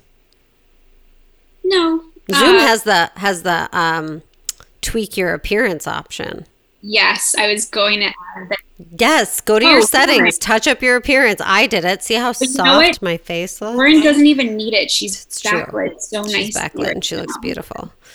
But there's a touch of your appearance, which I recently discovered. I think it just kind of like smooths you out. It's like the Paris filter on Instagram. It's great. So people could use that. A fan of that for sure. That's a vote for Zoom. What do you say to people? So you said you have a few people who are like, I don't need to meet anyone else. One, do you think that's wise right now? Two, when they haven't met in person. Two, if people have been on like 2, 3, 4 virtual dates, they've gotten to know each other really well, and they're getting to the point, because I have some clients that are like, what if I go on virtual dates and I like the person, and then what do I do? Like, where does it go from there? Because I can't meet them. Do they just keep talking, or are they like, okay, we know we like each other, talk to you again when this is over? Like, how do people continue to kind of like grow something when they can't actually meet in person? And I could imagine that getting frustrating. We can't legally condone it for liability purposes, but we have had some clients take it upon themselves if they have been talking a little bit and they want to get it out of the way. Like, am I really going to be attracted to this person or not? Go on a social distancing walk. Mm-hmm. So they are still 6 feet apart. They're in masks, but they are seeing like, oh, that's what this person is like. And they kind of talk to each other from across the street or whatever it is. We can't push that. But right. I know that some of our clients have either found success through that or met up and were like, oh, we actually don't have chemistry.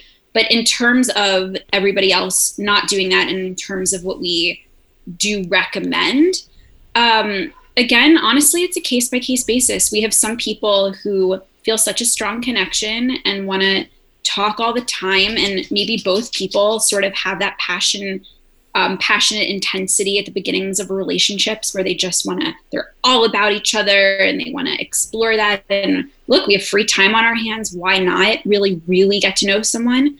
But then we also have some clients who have been turned off by that intensity where, they had a great connection and I wish had just tabled it until after this all blows over and got to know each other organically.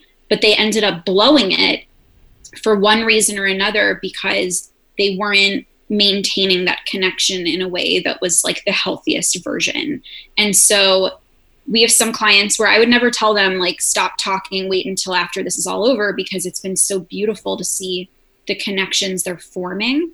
But then we have other clients where I'm like, okay, next time you have a connection with someone, I'll let them know, hey, like this person really likes you. I'll set up drinks for you when this is all over, because they'll shine better that way. Exactly. I have told some people like, okay, like at this point, you probably just want to say, let's talk when this is over, because I think it can, it's a similar thing with regular dating where it's like, how much do you have to talk before you're going to meet each other? If you're not free for 2 weeks, are you expected to check in every day? Or, how much are you getting attached to the idea of this person before you're actually meeting them in person? And is that a good idea to invest that way? For sure. How do you recommend people follow up if they have? So I know you guys probably follow up for them, but if people had a good time on a date and they want to follow up or want to suggest another date, do you have suggestions for fun kind of virtual dates that people do?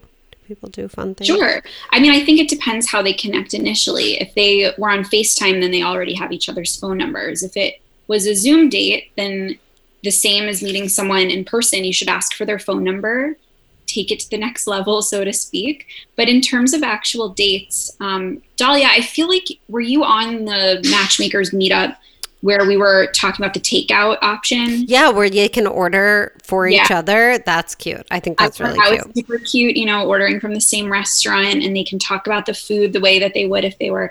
The way that Lauren and I have been thinking about it and recommending to clients is whatever you would be inclined to do with your partner or potential love interest in person, find a creative way to harness that and do it in the comfort of your own homes. If you would go on a hike with them, maybe do like a fun workout together in your living rooms that you're, Zooming or whatever at the same time.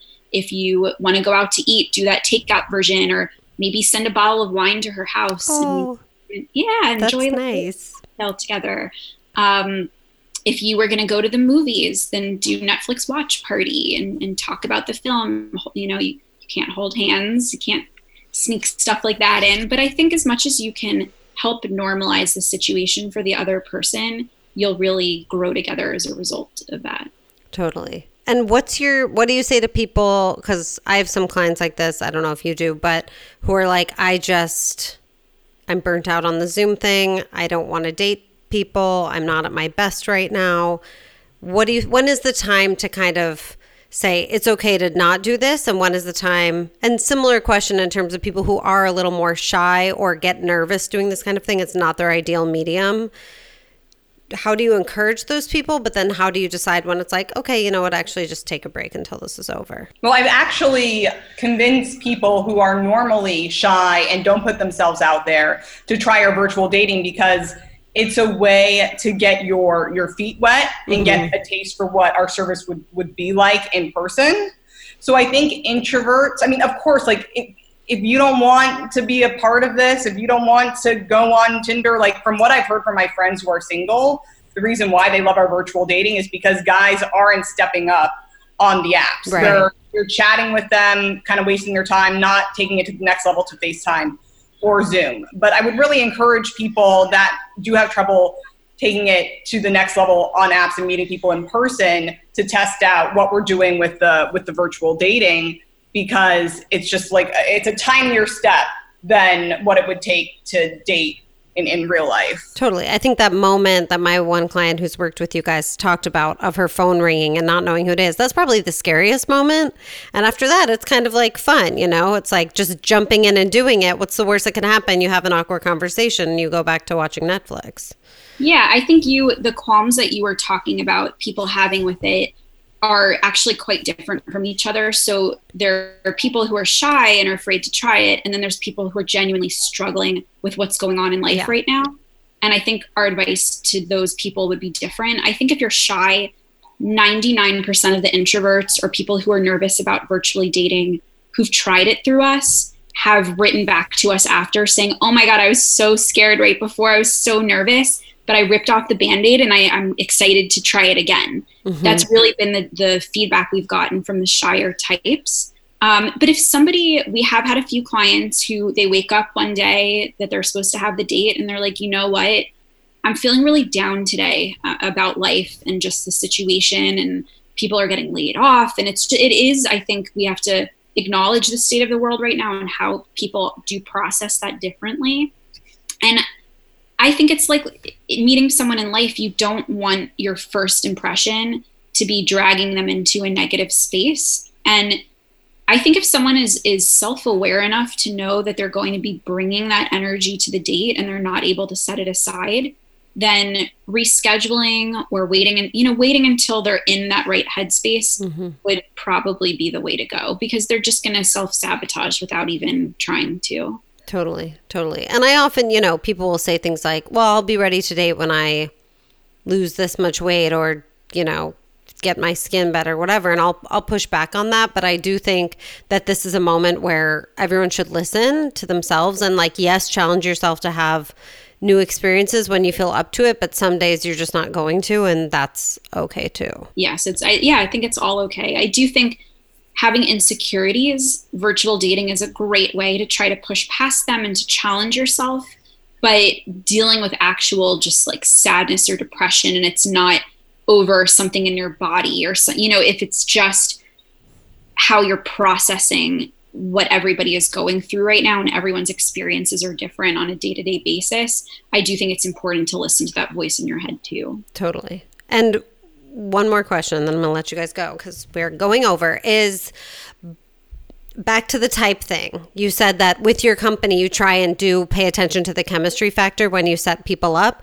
How, since JD especially, Lauren, you kind of ended up with your type, but JD, you didn't.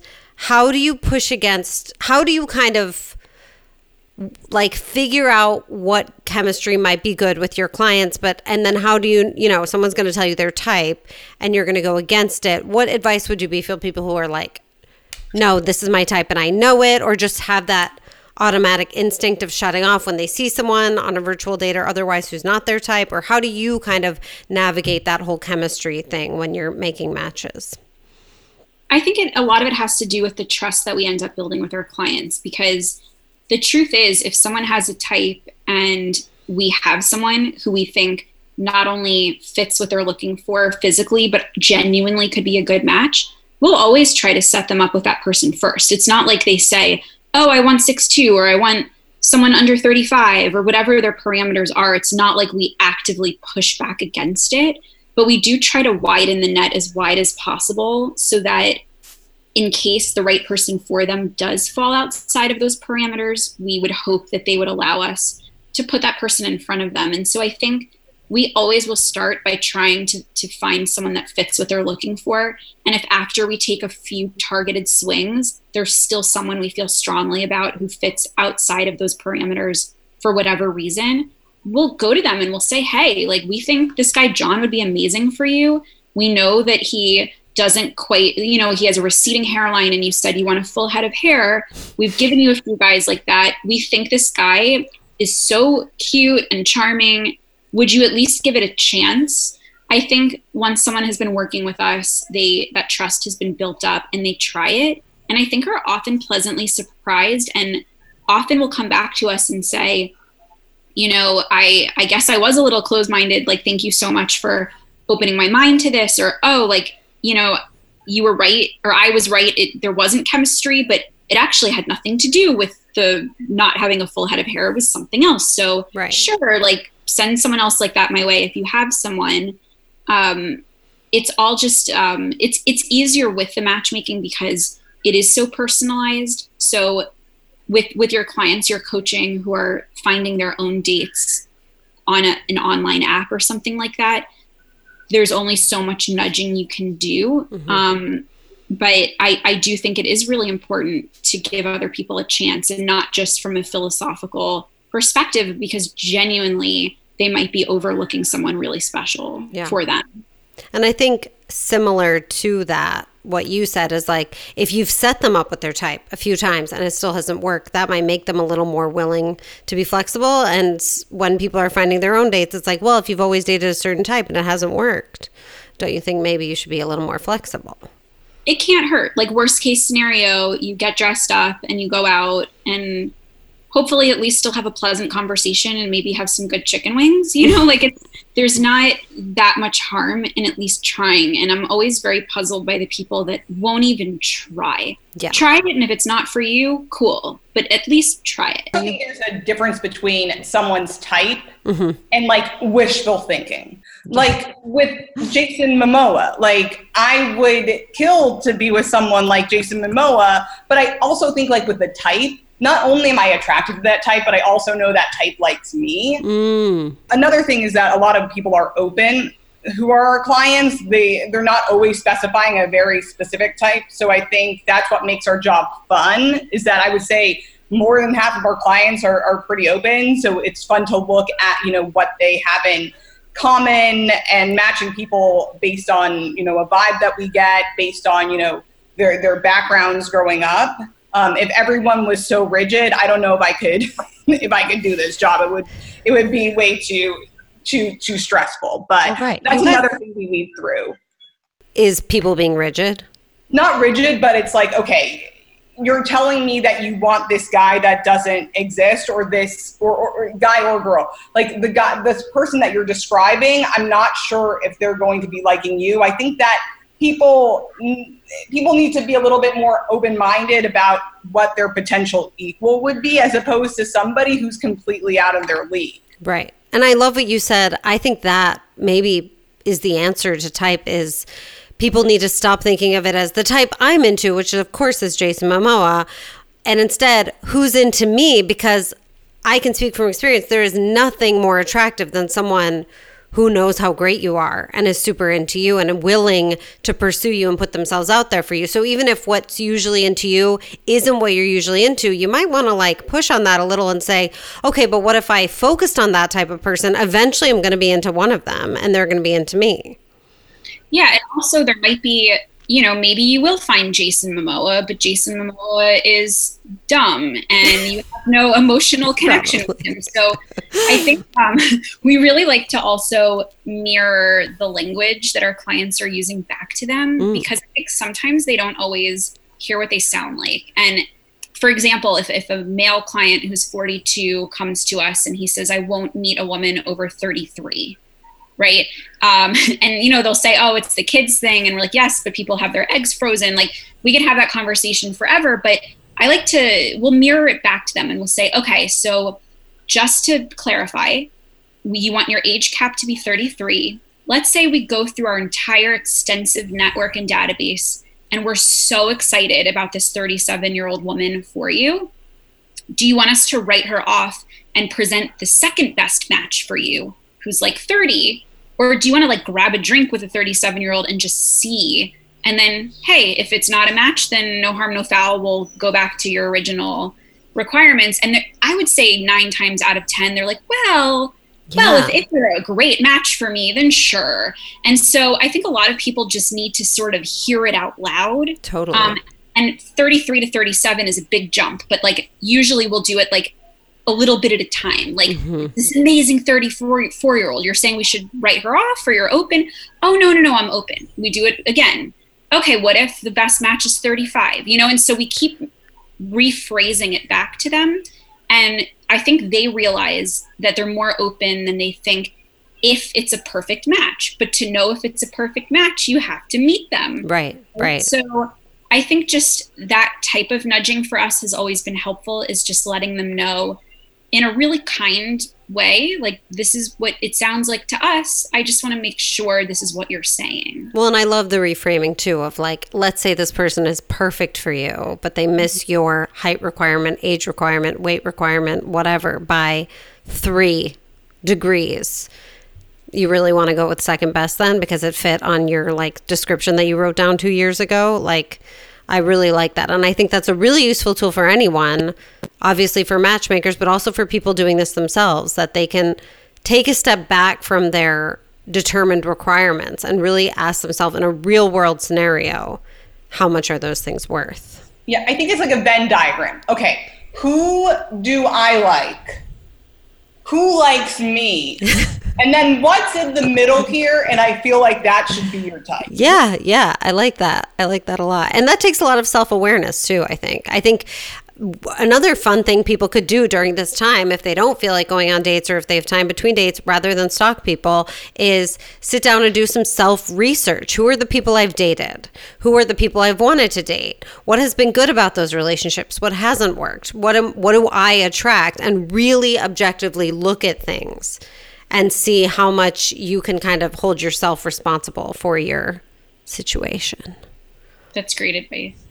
Thank you. You guys have been fantastic. You have been fantastic. You have been fantastic. Meaningful conversation. You ask like amazing questions. You're like a young Barbara Walters. Oh yeah, I get that. I got the invite saying, are you ready to record for NYT? And I was like, oh my God, it's New York Times. New York Times. I had to remind myself. It's not your therapist, soon to be New York Times. Exactly, on the same level. Thank you guys. You've been amazing. I cannot speak highly enough about your services and how much I want people to use them. I've already plugged them on this podcast, but I'll do it again.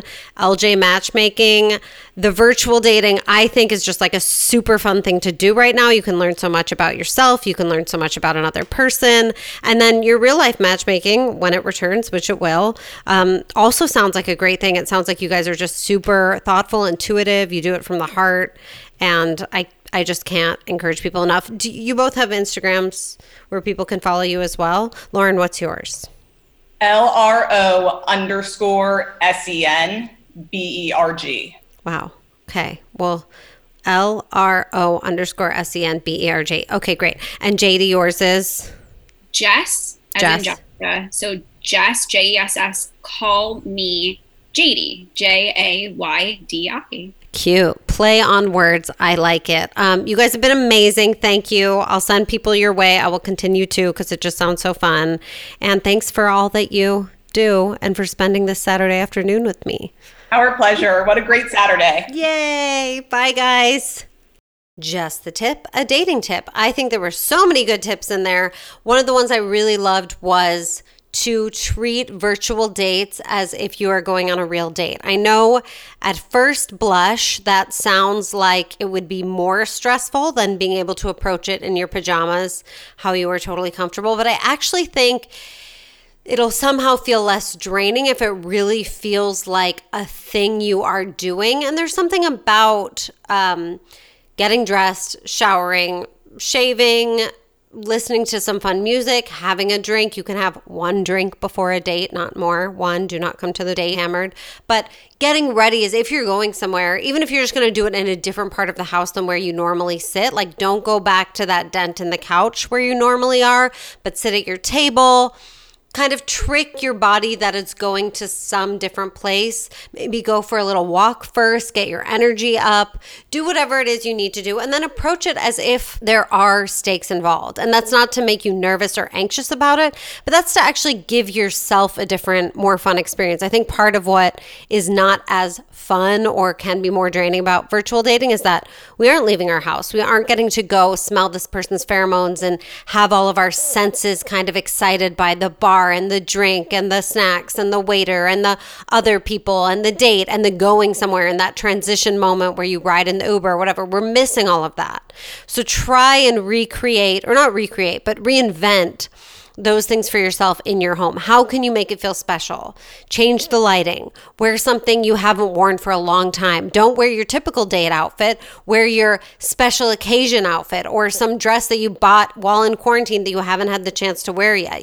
Make it extra special for yourself. And I think it's going to counterintuitively make it more relaxing for you to go on these dates because it's going to be something fun you're doing for yourself. You're not just getting dressed up for another person, which, yes, I want to take pressure off of people to look perfect on a date because you absolutely do not have to. Although the touch up your appearance feature is great, but don't overdo it with the filters, obviously. But I think there's something about allowing it to be a special occasion that there's a lead up to, that there's a transition moment to, and there's a lead down from where you have to take the dress off, take the makeup off. But something about that transition moment and tricking yourself into thinking this is a special hour or 2 hours that I'm giving myself. I'm not just continuing to sit in the same pair of sweatpants. I'm going to take a shower. I'm going to refresh myself. I'm going to go for a quick walk. I'm going to do a workout video and then get ready. Whatever it is, the way you would approach a real date is you would put time and preparation into it because that allows you to relax while you're on it. You're not nervous about how you smell or what your hair looks like because you put the time in. So do that because you never know who will be on the other end of that computer. And as we said, even if it's not a perfect match for you, they might know someone who would be good for you. They might become your friend. You might date someone in the future that they will meet. So you want to put your best foot forward no matter what. And if you don't feel like you can do that because of, where you are in this quarantine in terms of your mental health, that's totally fine. But then be honest about that and give yourself a full break. But if you're going to do it right, do it for yourself, put the time in and have fun. A huge thank you to Lauren and JD for joining me today. You can find them LJ Matchmaking on Instagram. You can also look up LJ Matchmaking.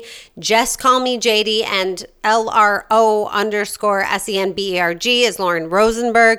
They're amazing. They're thoughtful. If you are not in the Los Angeles area, I bet they know matchmakers and other people doing similar things in different cities. So you could certainly reach out to them for a referral, and they would love to give it to you. So thank you to them for coming on with all of their insights and wonderful stories that were so inspiring.